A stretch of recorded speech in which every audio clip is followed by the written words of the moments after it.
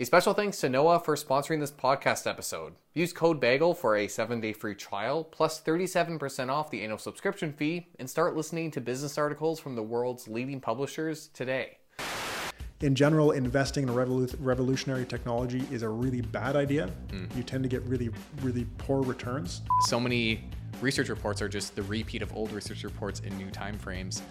And yet it's so difficult to draw conclusions about what you're actually seeing in the space. You got to remember, market efficiency is a model. It's kind of like what you were just saying. It's a model. It's not reality, or we wouldn't call it a model.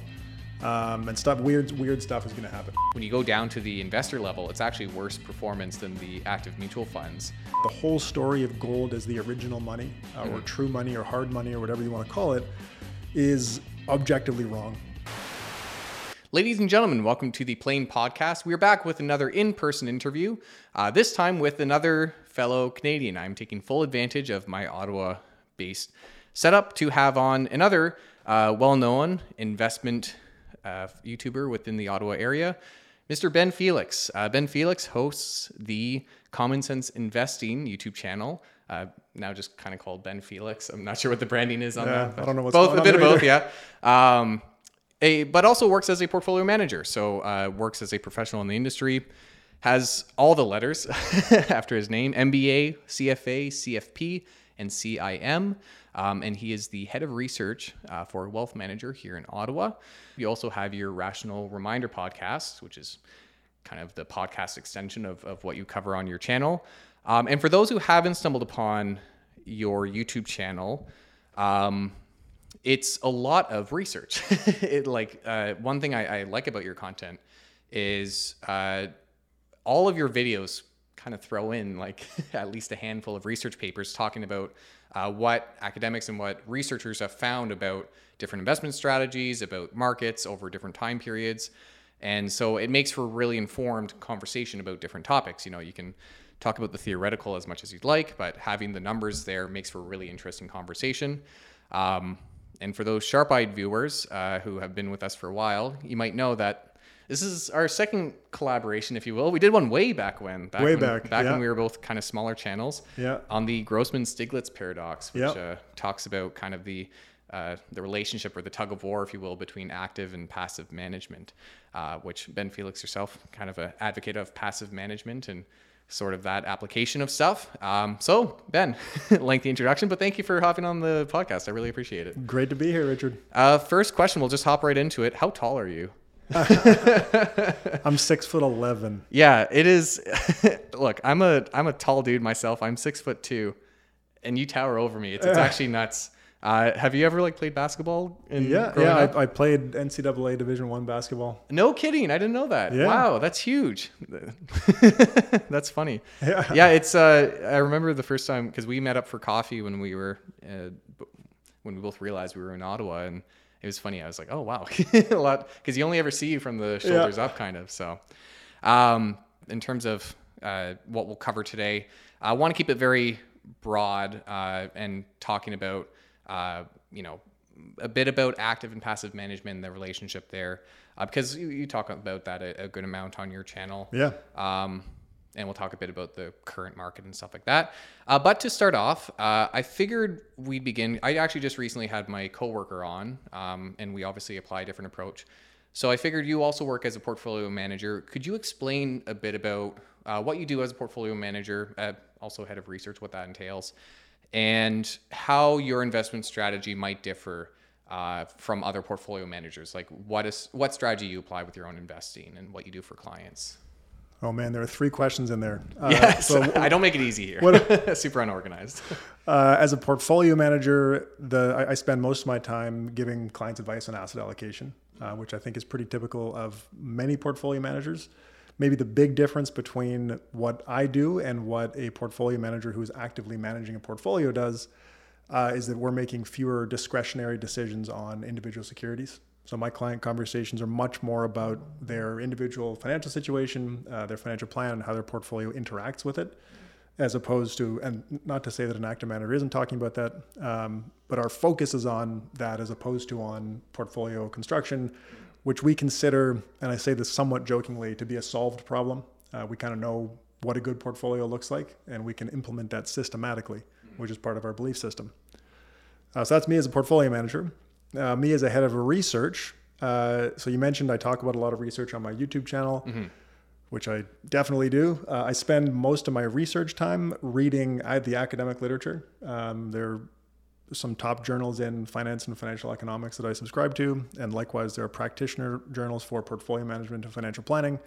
Spent a lot of time reading that research and figuring out how we can take insights from academia and from peer-reviewed journals and apply that to help our clients make better decisions. So that's me as head of research. And then I guess an extension of that is we have a fairly large team of financial planners and other portfolio managers. So a lot of my time is spent training them on the research that we've done so that they can have better conversations with our clients. Right. And what would have prompted you to start the YouTube channel? Because obviously it seems like an extension of, and I kind of found this too, the nice thing about working in the industry and having a YouTube channel is kind of just translates over where you cover something for your work. In your case, if you're quite literally doing research for your day job, it makes it easy to have research for videos. But what was the push that made you want to start posting videos on YouTube? I used to have a blog.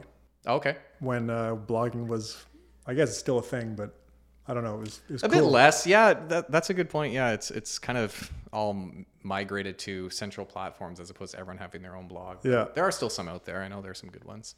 Yeah, a lot of it's shifted to what's the new thing called Substack now. Yeah, Substack. Yeah, I've seen a few on there yet. Yeah. Anyway, so I had a blog. I started writing about investing and financial decision making. Almost 10 years ago now. When I started working in this field, I was doing my MBA at the time. And I just found it was a good way for me to learn and solidify ideas, communicate. And that ended up being somewhat related to me getting my current job. When I applied, they Google searched me and found my blog, and that was a contribution to their decision to hire me. So I continued writing that blog, started writing for my employer's blog as well.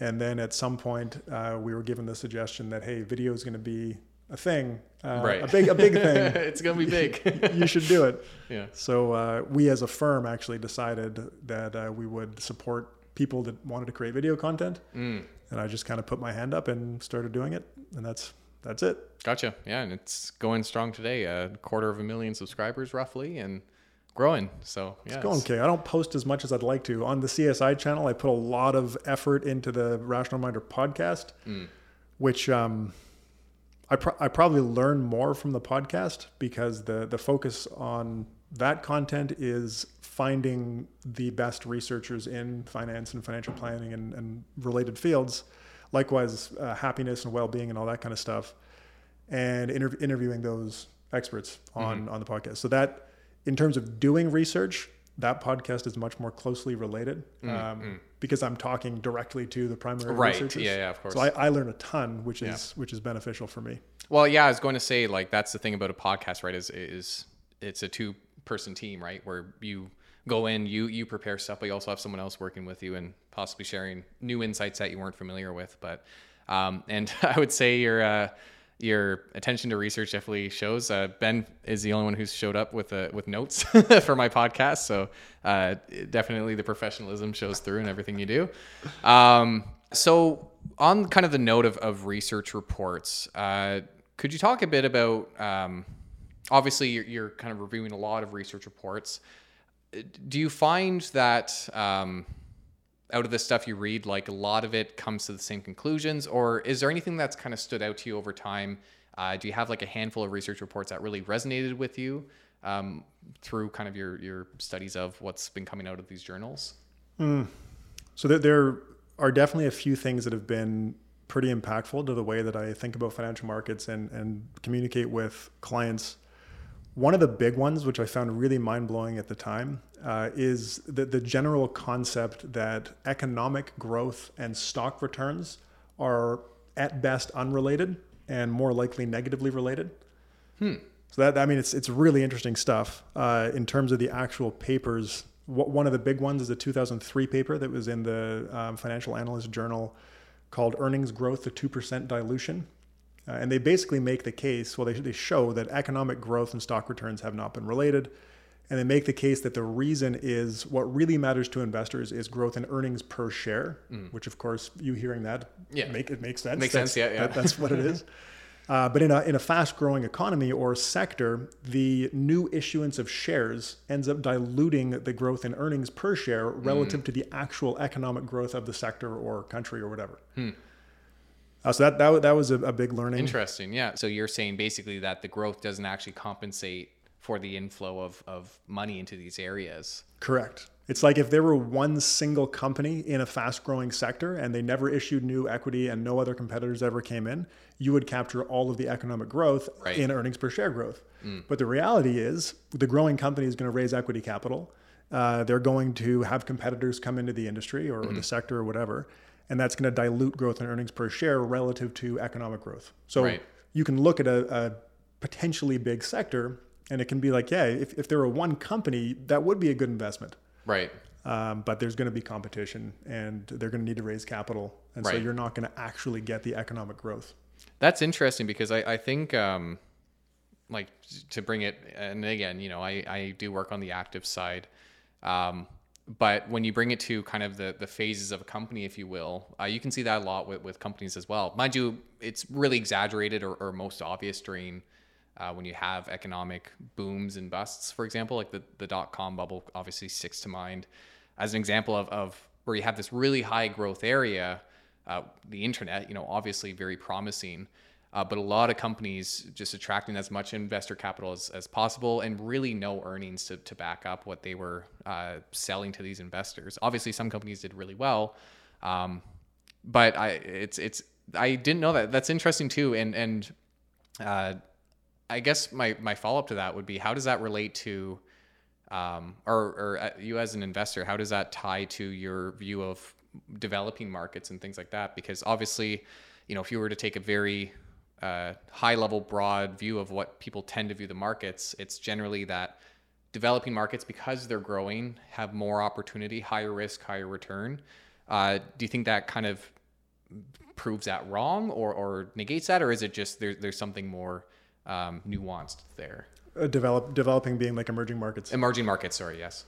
Yeah. So there's another paper that when you asked me this question, I had two papers in mind. One was the earnings dilution paper that we just talked about. The other one is a paper called "Is Economic Growth Good for Investors?" And they look at exactly that. They look at what has been the historical cross-sectional correlation between GDP growth and stock returns, and they look at both developing and emerging markets, and they find the correlation is negative. No kidding. Yeah, so that's interesting. It's not intuitive, I think, and that's why when I learned this, and there's a whole field of research on this. There's tons and tons of papers. So a lot of them look at the .com situation that you brought up. It's fascinating. Anyway, that's been super impactful for me. Yeah, and I will say, like, obviously with research reports, it's obviously important not to, saying that there's this relationship that we've seen historically doesn't mean that it's a causal relationship. Like, just because an economy is growing doesn't mean that stocks are going to do poorly. But that's definitely an interesting relationship that obviously makes things a bit more complicated when you consider like how to address that kind of stuff. Yeah. So kind of we touched on it a little bit. And I'd actually be interested to go back to what you're talking about with asset allocation in a bit. But before that, we've kind of thrown out the words active and passive passively in our conversation. Most people have a general understanding of what those terms mean. But given, could you maybe explain again to people who might not be as familiar? I guess we'll start with the efficient market hypothesis, because that's kind of the core of it, really, when you get into deciding between those two approaches. So how would you describe efficient market hypothesis and how that relates to active and passive management? So market efficiency is just the idea that all available current information is reflected in prices. That's it. I mean, it's pretty simple idea. Right. If that's true, we can use the information in prices to make decisions about asset allocation and which stocks you might want to own or not own. Mm-hmm. If the market's not efficient, you as the investor can bring information that is not currently in the price to the market and earn a profit for a pretty low risk, because you're the one bringing the information there. Now, on the other side of that, if the market is efficient, the only way to earn higher returns is by taking more risk. And how you measure risk is a whole other question. Sure. Yeah. I think it's also important that in an efficient market, prices aren't necessarily always right in the theory. It's pretty explicit in the theory. The big takeaway there is that when there are incorrect aspects to a price, they occur randomly, and there's no pattern there. So there are pricing errors. There can be pricing errors where a stock differs from its intrinsic value, whatever that is. But those errors are random, so they can't be systematically exploited. Now, if that's true, if there are not pricing errors that can be systematically exploited, then trying to systematically exploit errors is a very difficult game to win. And so that's how it relates back to active versus passive investing. I don't love those terms. I think they become very blurred over time. Like what is passive investing? Sure. Yeah. I think in general terms, people are talking about owning a market capitalization weighted index when they refer to passive. And I think that's probably as good of a definition as we can get. Active investing is deviating from the market cap weighted index for some reason. That could be for taking more risk. Like I actually don't consider myself to be a passive investor because gotcha. I do tilt toward in my portfolio, and likewise for our clients at PWL, we do tilt toward higher expected returning stocks. So that's kind of my point about what exactly is passive. Yeah, and that's fair because I think you put it in a good way that like I personally, I've always kind of viewed it as more of a spectrum, if you will, or a scale. Like, you know, on one end you have extreme passive, if you will, which let's say is like owning a market cap weighted index fund that owns every stock that's ever existed, right? And bonds too. I think that's the thing. Sure, that's a good point. What is a true passive investor? You have to own the market portfolio. That's a very good point. And then, you know, okay, do you include real estate in there? Do you include alternatives or metals or whatever? Exactly. Yeah, that's a great point. Cryptos, maybe, who knows? But even if you just focus within stocks, because obviously that opens a whole other can of worms. If you just focus on stocks, on the one end, you would have like passive where you own, let's say, every stock that's ever existed, probably something that will never exist or to some capacity. On the other side, you have extreme active where, let's say, it's someone who's trading every market movement possible within their portfolio of stocks, probably doesn't exist either, or at the very least, you know, isn't very common where you have someone trading every second in their portfolio. So most people obviously fall somewhere between those two extremes, and it's just whether you go more in terms of index or say avoiding security selection versus, you know, maybe owning and timing. And timing's a whole other thing too, right? Security selection, you could have its own scale, timing its own scale. So yeah, that's a good point. It's really not that simple, is it? Like just defining even what those two terms mean. Yeah, I think another big one to compare the two is portfolio concentration. In terms of like geography or anything. I think that with increasing concentration at any level, I was thinking by number of names, but yeah, geography. Oh, I see what you're saying. Yeah, number of stocks. Yeah, I understand. Industry could make sense too, and any form of concentration is inherently an active bet because you're carving out everything else in the theoretically optimal market portfolio. Right. So we kind of touched on it. One question I had for you. So we talked about market cap being more passive, if you will. So one question I've gone a few times and that I haven't always given a very good answer to, quite frankly, is why is equally weighted not considered the passive approach? You know, if you say passive is just owning a bit of everything, why would you not say equal weighted is the way to go? Why would market cap be considered more passive, if you will? So theoretically, if we take the position that the market is efficient, all assets have been priced and weighted based on their contribution to a theoretically mean variance optimal portfolio. Mm-hmm. If you take the capital asset pricing model perspective of asset pricing. So that's why. Right. The largest, most liquid stocks are priced that way for a reason. Because of their most profitable or whatever. Whatever it may be. Yeah, whatever the metric. So deviating from that is saying I disagree with market prices. But again, we're back to that question of what actually is passive. It would be hard for me to disagree that equal weighting is not also passive. I think it probably is a form of passive investing. Right. But what you end up doing there is if you look at just a regular market capitalization weighted portfolio, by weight, most of the portfolio is going to be made up of large cap growth stocks, just because they make up the largest portion of the market, right. and much less is in small cap value stocks, which tend to be the smallest segment of the market. If we say we're going to equal weight by name, you're going to end up drastically underweighting large cap growth and drastically overweighting small cap value. Right. Now, that's not necessarily a bad portfolio. I would probably rather intentionally design tilts toward size and value and stuff like that, as opposed to naively doing it through equal weighting. But yeah, I think you probably end up with some liquidity issues with equal weighting too, because you end up putting a significant weight in those smallest stocks. Right. Yeah. And that's a good point too, is you take any position with where you get into smaller and say small cap or even micro cap, you actually get to a point where, especially for a portfolio manager who, let's say, is trading $1 million trades for multiple clients, you might actually have difficulty filling out a trade if you're at a certain level. You know, if you buy a company that has less than $1 billion of market cap, a $1 million trade, you need $1 million on the other side of that selling out of the company. So that's a good point to liquidity, touch on. But the other side of liquidity is that you may fill the order, but you may pay. They may be such spread. The spread could eat any premium that you may have otherwise captured, and which makes it very expensive as well, and almost kind of works against you if you think of the factors you're trying to deal with. And the thing with the efficient market hypothesis is I think there's three kind of, there's strong, semi-strong, and weak form, if I'm correct. Yep.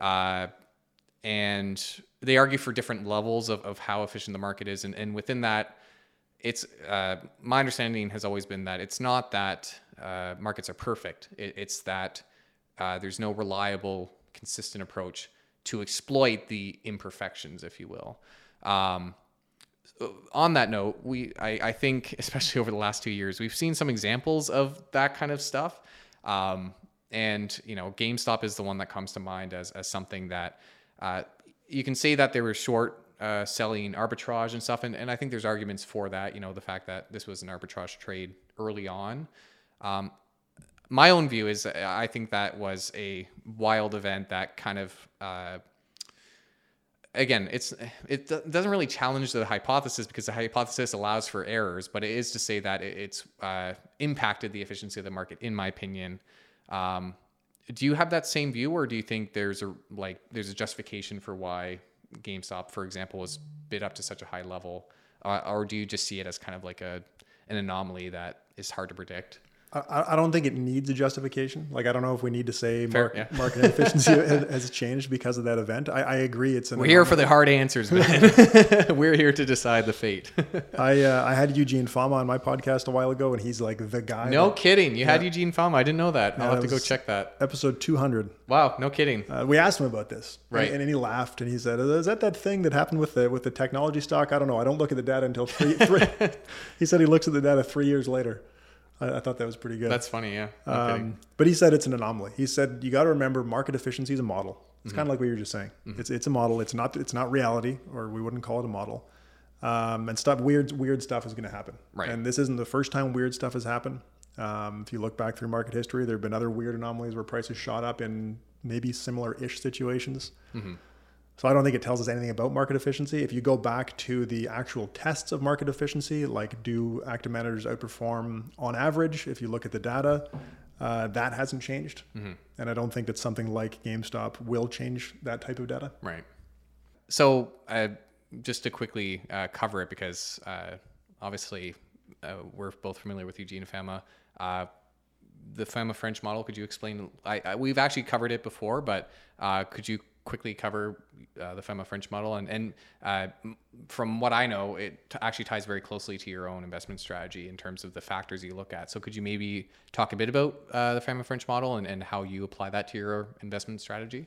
Yeah. So I mentioned earlier the capital asset pricing model, which is an asset pricing model that relates all risk back to market beta, which is proportional to covariance with the market. So if the market goes up 10% and a stock goes up 20%, and likewise on the downside, it's got a beta of 2. Right, if it moves in lockstep with the market, it's got a beta of 1. A multiplier, if you will. Yeah. So the capital asset pricing model assumes that all risk is market beta.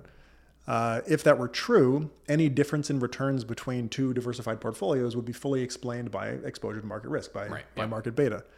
Now, we've known for a long time, since the 1970s or 80s, that that's not true, that the CAPM does not explain differences in returns in some specific cases.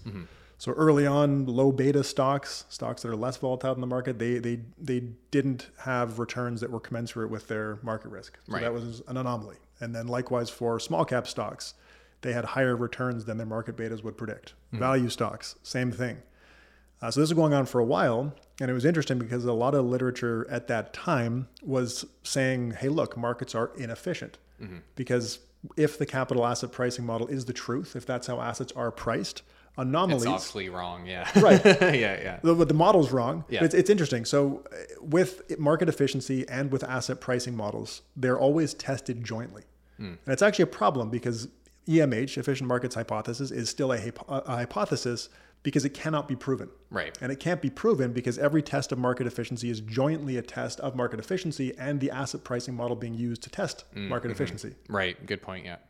Yeah. And it's a real problem. Anyway, so people were saying back then, hey, markets are inefficient. Look, value stocks have higher returns than their CAPM predictions. And these guys, Eugene Fama, who have become quite famous as researchers, at least in my finance bubble. I think everyone, any university student or whatever is going to hear about the Fama French model. So I think it's pretty well respected, and even among active managers, like we've heard of, we know the factors and stuff like that. Yeah. So these Fama and French guys, they basically said, maybe we just need a better asset pricing model. Maybe this single factor market model, the CAPM, maybe it's not the right model. So let's add, there seem to be these other risks that are being priced into assets. Let's add those to the model and see how the explanatory power changes. And so they added a small cap factor, which is like a risk premium associated with smaller companies, and a value factor, which again, risk premium associated with lower priced companies. And they were measuring relative price by book relative to market, book value relative to market value or market price. And they found that this 3-factor model explained a lot of the anomalies that were previously in the data. And you kind of touched on it, value, size. I'm missing the third one. Market value and size. Those are the 3 factors. Right. They've got a 5-factor model. Yeah. Now they've added factors over time, kind of repeating the research. Profitability, and investment. Right. So what's investment? What's the investment factor? How quickly the book value of assets is growing. Right. I see. And so would you agree that that's kind of the core that you base your own investment philosophy around is that kind of model? Yep. So we just did a podcast episode on this. Actually, so you mentioned Fama and French have added factors to their model. That is absolutely true. It took them a while to do it. They had their 1993 3-factor model. They had a 2015 5-factor model, and in 2018 they had a 6-factor model, which included momentum. That one's a bit tenuous because. And from my understanding, it kind of changes, or its influence has changed over time, if I'm not mistaken. Well, momentum doesn't have a very strong theoretical explanation on the efficient market side. If you believe markets are efficient, why does stocks with momentum exist? I understand. Yeah. So Fama and French, they say this in their paper. They reluctantly added it to the model in that paper. Right. More recent research, actually, there's a new method for comparing asset pricing models. It's the maximum squared Sharpe ratio. So there's this little body of literature that emerged comparing asset pricing models on that basis. And the most recent paper, at least the one that I'm aware of in that field of study, includes transaction costs.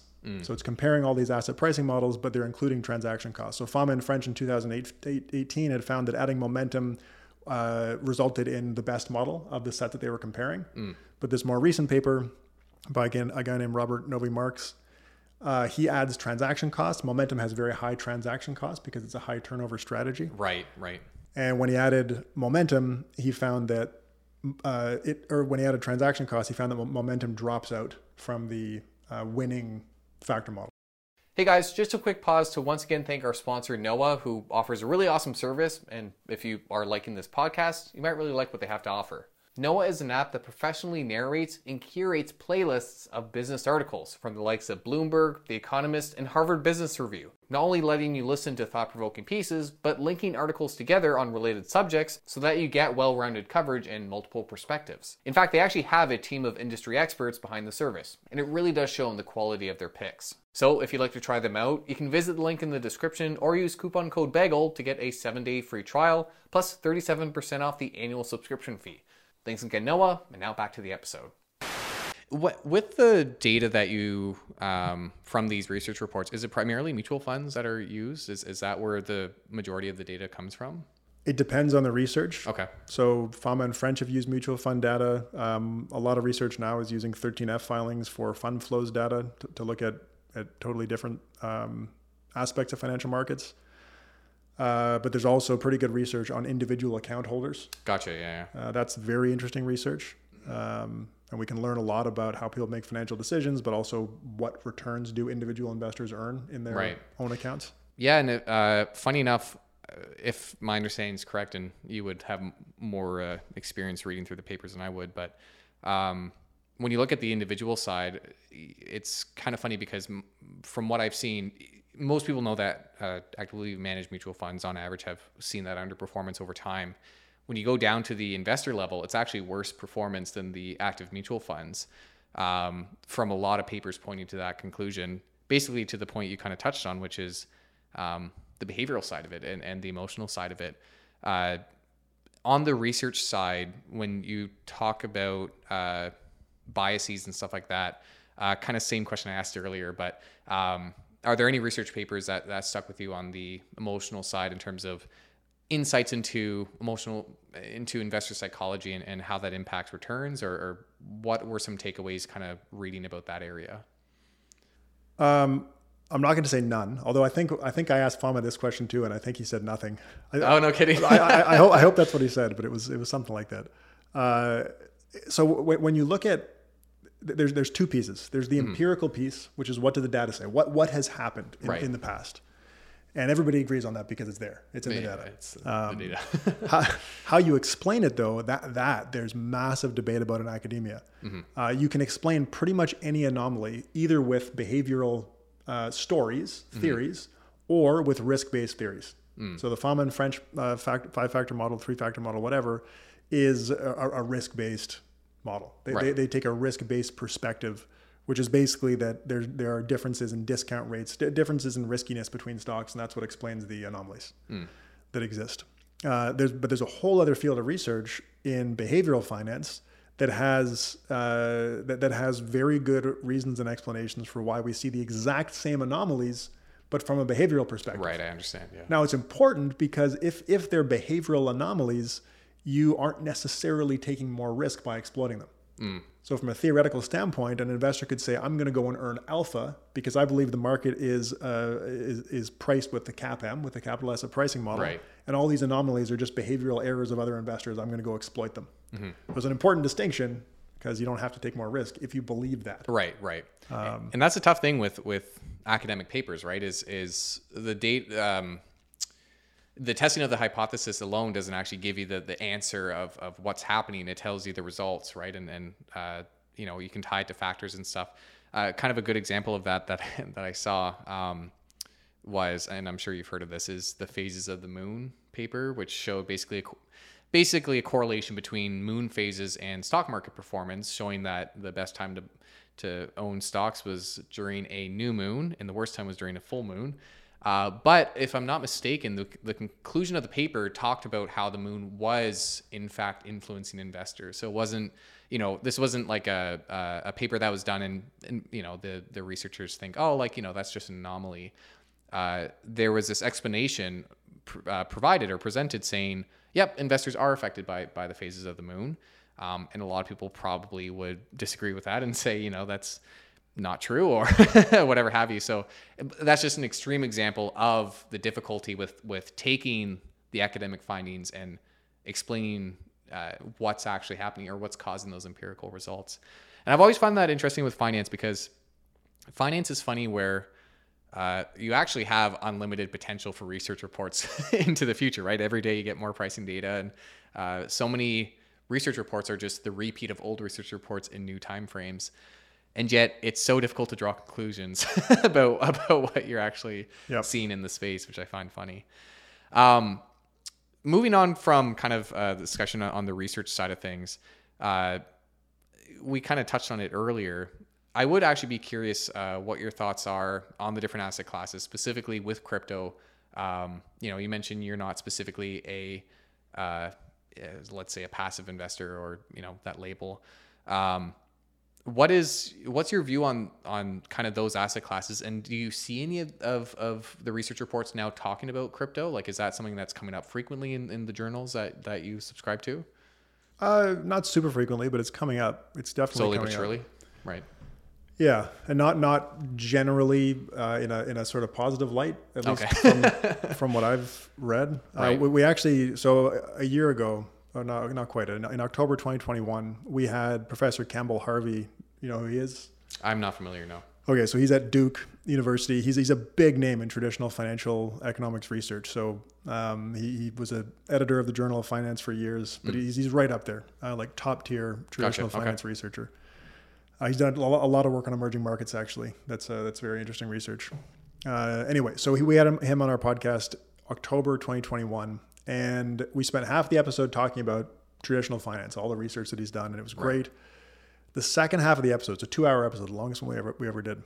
The second half of the episode, we talked about crypto because he had just written a book on DeFi and the future of finance. Interesting. Okay. In his view.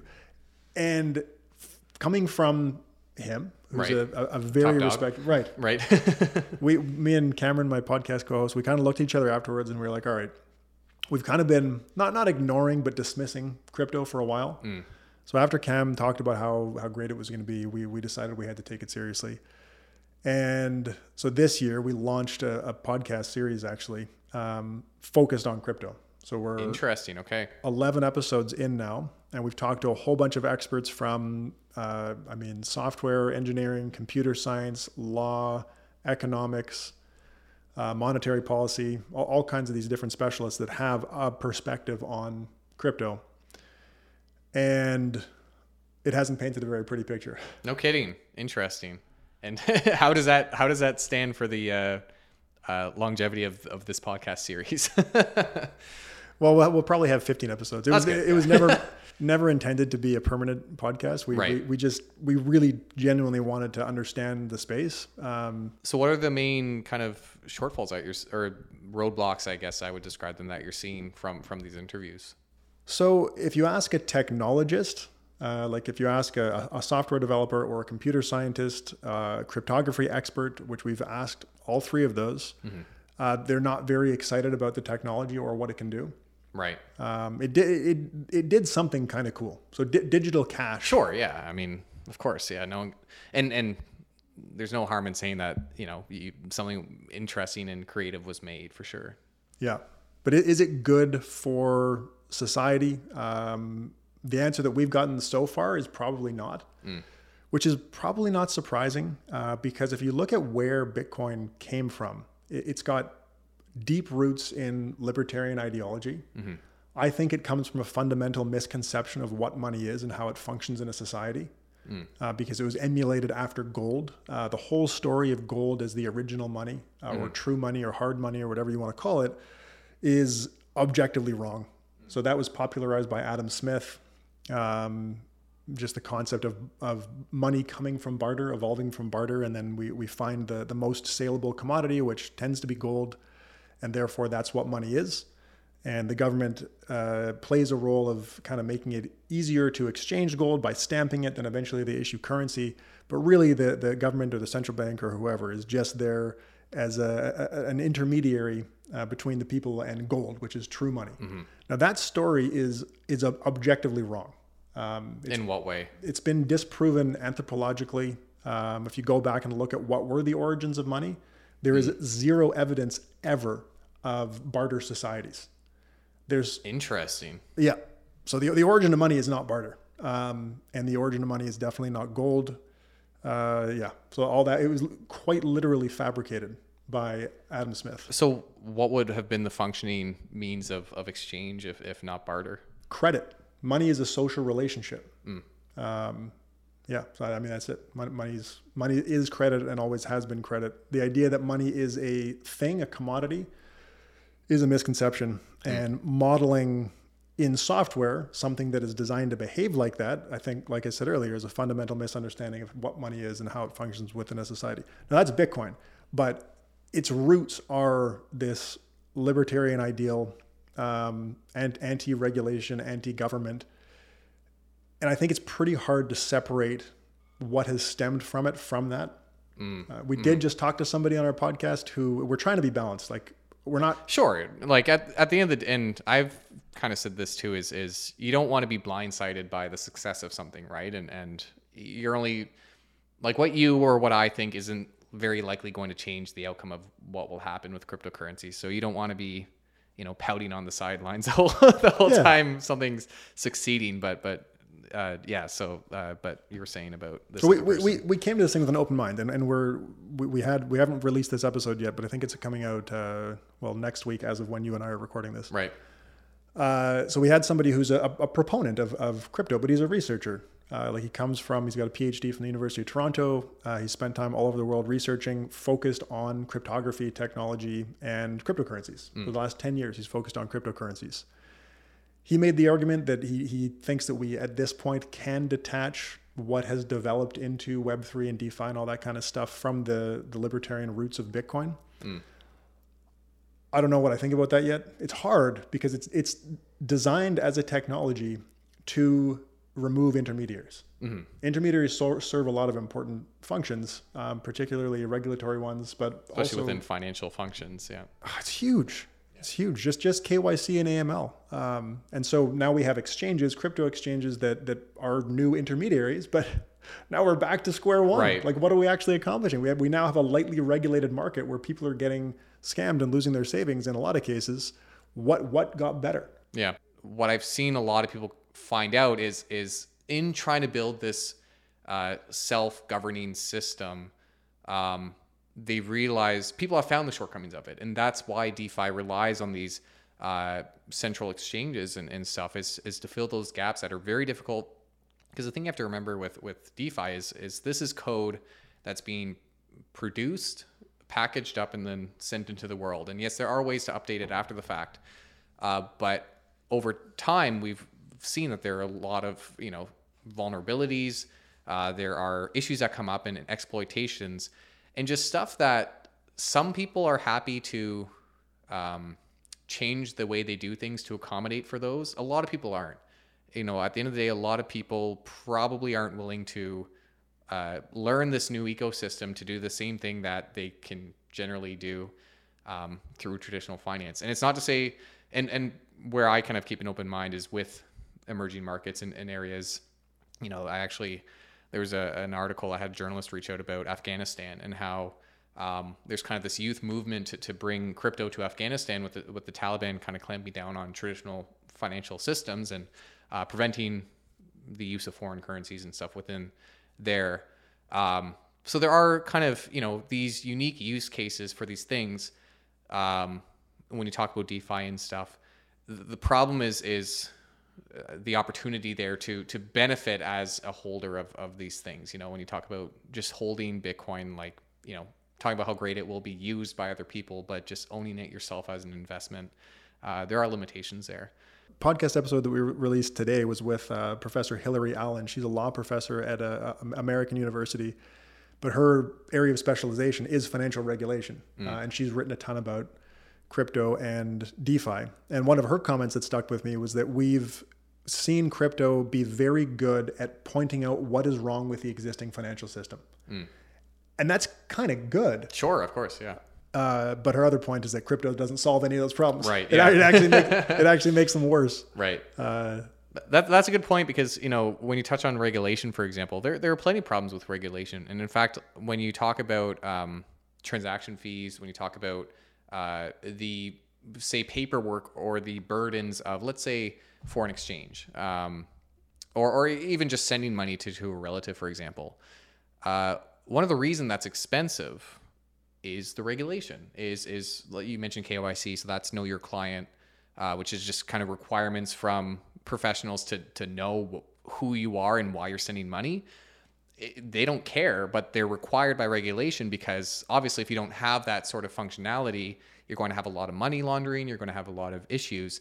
So that actually imposes a cost. It's not to say that banks aren't profitable. It's not to say that they don't make money from doing this business, but it is to say that one of the reasons things are slower, things have costs, it's not free to send money around, is because of these regulations. So it's great to say, well, that's a problem. Transactions are slow because there's regulation. But is the solution no regulation, right, such as with DeFi? Right. So that's a great explanation of it. Yeah. What does crypto actually do well? It provides the opportunity for regulatory arbitrage. Whether that is a good thing or not is a very philosophical question. I think the answer is probably no, unless we come back to the libertarian roots of Bitcoin, where all regulation and government intervention, other than protecting private property, is a bad thing. And that goes back to John Locke's political philosophy. Right. But anyway, for the average person living in the world that we have developed over years of developing laws and regulations and all that stuff, is eliminating regulations with technology just because we have a technology that can do that a good thing? I would generally say no. We had Bruce Schneier, who's a very big name in the cryptography world. Super excited to get him on our podcast, actually. But he said something that also stuck with me. He said that technology does not solve political and economic problems. It just doesn't. Right. And trying to do that with crypto is it's something that will eventually fail, because even if you go into a country, say the Afghanistan example, if there's a movement to start using crypto there, the Taliban will crack down on it. Yeah. And that can be done at the physical level. They can physically stop you. Even if they can't. And that's a good point is a lot of people, they assume, well, and there's technical truth in that, Taliban can't take your Bitcoin. But can they raid your house? Absolutely. And that's a good point and it's funny that you mentioned that, because it's almost that the countries, say in Canada, the United States, where cryptocurrency is, I don't want to say less effective, but let's say there's less fundamental demand for that DeFi network. Just as an example, I know that doesn't necessarily apply to Bitcoin, but if you take DeFi functions and you say, cryptocurrency, obviously, DeFi functions aren't as needed in the US and Canada because things are well regulated. Generally speaking, private property is protected. You have these a stable government, more or less, and yet that's so it's not as needed. And when you go to the countries where that stuff would be more valuable, it's actually less protected from those threats, if you will, from unstable government and things. But it's funny because the advocates in North America are the ones who are strongest, beating the drum, saying that we need this, when really we have the best market to not have it, right? Is this market where you have these protections and things like that. I have this one professor who it always kind of stuck with me. He called it the engineering problem. I don't know if that's actually like a technical term for it. But the idea of being able to make something incredible and beautiful from an engineering perspective. And I think it was kind of in reference to Silicon Valley and having it flop because the engineers didn't actually solve a problem. They made something beautiful. They made something technically sound and perfect. And the end user didn't care about it because the average person doesn't put a lot of thought into the philosophy of libertarianism. And it's not to say that those discussions aren't important, but it's to say that at the end of the day, people care about convenience. People care about, the safety of their things. Those probably trump the technicality of how the thing is working. Again, I try to keep an open mind in the sense of we might see interesting stuff develop, and we might see more useful stuff develop, right? As you don't want to turn a blind eye to that stuff. My criticisms have largely been in the promotion of it as an investment class, namely in terms of, you could argue about investing in general. But in terms of, obviously, you have the people who claim very large returns and, this will revolutionize money, like you kind of touched on. Well, we haven't had much evidence that is the trajectory. No. So you asked earlier about good financial economics research in crypto. One of the papers that I really enjoyed, and we had him, it was the second episode of our crypto podcast, a guy named Igor Makarov. He did a paper called Blockchain Analysis of the Bitcoin Market, where they built algorithms and got other blockchain analysis service providers to help them look at what is actually going on in the Bitcoin blockchain. Who's involved, how many people own most of the coins. It's very few people own most of the coins, which is interesting. But one of the things that I found really interesting from his paper is what are people actually using Bitcoin for? And the single largest use is speculation. And that lines up with another paper that the data is a little bit older. Igor's paper was pretty new. But there was another paper that used, I believe it was German data from a bank, where they looked at people who ultimately ended up investing in crypto. But the interesting thing is that they had data about their investment accounts before they invested in crypto and then for a brief time afterwards. So they were able to look at what were the characteristics of crypto investors before they invested in crypto. In other words, what were they investing in prior to investing in crypto? And this is a paper by a guy named Tobin Hanspal and some co-authors. And they basically found that crypto investors were the type of investor that was previously investing in highly speculative stuff. They were turning their accounts over often. They were investing in lottery-like stocks. That's tends to be small cap growth stocks with low profitability. Right. But they've got lottery-like distributions. Right. Now, what's interesting is that we talked about asset pricing models earlier. You can't apply an asset pricing model to crypto because it doesn't have firm characteristics. Right. But there's a concept called demand system pricing. It's like, what can we learn about who's investing in assets? And I think from that perspective, if the same type of investors that are investing in highly speculative stocks are also investing in crypto, it might indicate that the behavior of crypto as an investment will be similar to those types of stocks. So between those two papers, it seems like it might be reasonable to think that crypto is going to behave like any lottery style stock. And it happens in what seem to be revolutionary technologies. I think we saw this with the ARK funds too. Everyone gets really excited about stuff, and you end up with a whole bunch of small stocks with ridiculously high prices that do very well for a while. You win the lottery for a bit, but it doesn't tend to last. Right. Yeah. Yeah. And I mean, people are calling it the crypto winter right now. Only time will tell how things recover over time. But certainly, you mentioned ARK, electric vehicles is an area there. And, you have Tesla doing well right now. But you have to remember all the startups that were in the EV space, before Tesla Tesla was always kind of dominant in that space for the past few years. But all to say that when you have these technologies, you always have a lot of duds that show up and make it risky in terms of a broad allocation to the space. So I can gather that you probably aren't including crypto as a asset class in your allocations. No, we're not. Not yet. There's a firm that I respect a lot that did that about a year ago, I guess. And it must be hard now telling, like, how do you have that conversation with your clients? We talked briefly just now about the technological revolution type investments in general. And this relates back to the research on the relationship between economic growth and stock returns. In general, investing in a revolutionary technology is a really bad idea. You tend to get really, really poor returns. And I think it, at least in terms of a mental model, it's probably safe to think about crypto like that. Even if it's not going to be realized as a revolution, we may not look back on it and say this was revolutionary. But even if we are going to look back on it and say that, even if we do have something stick, it's not a good investment, right? Lots of reasons that I wouldn't touch it. That and again, it's I feel like it's a cliche for my channel at this point to bring up the .com bubble, but it's just such a good example of that perfect thing where the internet was revolutionary. It didn't mean an investment in the average internet. In fact, an investment in the average internet company would have done you very poorly. That's right. If you were to hold a basket of internet stocks through the .com bubble, boom and bust, you would have probably lost a sizable amount of money. Yep. Because it was a terrible investment as an asset class for a sector, if you will, for some time. We're kind of getting to the end of the podcast time I have allocated anyway. I don't want to keep you too late on a Friday afternoon. But I figured we could end. Obviously, you've mentioned kind of a few sources that you use. I like to ask guests any tips they have for people trying to learn about investing, and given kind of the research you do, I figured we could end on if you have any resources you could offer for, or maybe even just what you like to browse when you're reading research reports? What are the sources you like to refer to?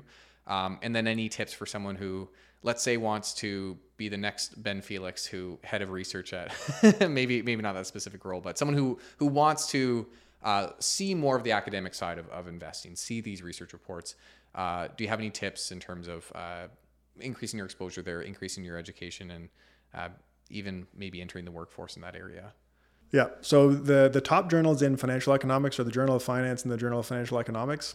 You probably don't want to read them. They're like super technical. Well, it's just blatant research reports, right? So it's like hardcore research. Like these are guys that are, they could have been aerospace engineers, but they went into finance. Or I can advocate for that because I had a subscription for some time and I don't currently have a subscription. I like to poke and I look through some of the free offerings sometimes. Yeah, so So those journals are the top journals. I subscribe to the Journal of Portfolio Management, which is not a top journal. I don't think it even ranks from that perspective of like journal quality rankings. It's terrible. But it's a practitioner journal. I think it's great in terms of relevance. It's all paywalled though, which is unfortunate. And the subscription is actually kind of expensive. But the good news is all three of those journals, typically the authors will post the final draft version of their paper on a website called SSRN, which is free for anybody to access. Right. Yeah. So it'll usually say, if it's a published paper, it'll say forthcoming in whatever journal. Right. I try to focus on peer reviewed journals. Like if it's been published, you can be more sure that it's good research. Right. Sometimes I'll let that slide a little bit. If it's from Fama and French, for example, I'll generally believe that it's probably fine. Right. But still, I always prefer peer-reviewed research. So SSRN is great to do portfolio analysis with like factor models and the stuff that we talked about. There's a website called Portfolio Visualizer. Right. Yep. Yeah, great tool. Free tool. It's really quick to run a 5-factor regression, which is a type of analysis that lets you see how much of a portfolio's return is explained by exposure to the different risks that we talked about briefly earlier. So I find that to be a useful tool. Those are the two big ones in terms of free tools for research. Yeah, I might be mixing up my tools here, but that's one that I've used a lot. And actually at my company, we use it sometimes. Again, I might be mixing up the tools, but with for clients who hold multiple mutual funds, one thing I like is it will show you the overlap of because, it's false diversification. There's some papers on that as well, where a lot of people get this sense of calm or sense of assurance when they hold multiple mutual funds, even though at the end of the day, they tend to have like a ridiculous amount of overlap, say like 75% overlap in terms of the actual positions that are held. So that tool, again, pretty certain that it shows you the correlate or the overlap of the actual positions. Yeah, that sounds like the same tool.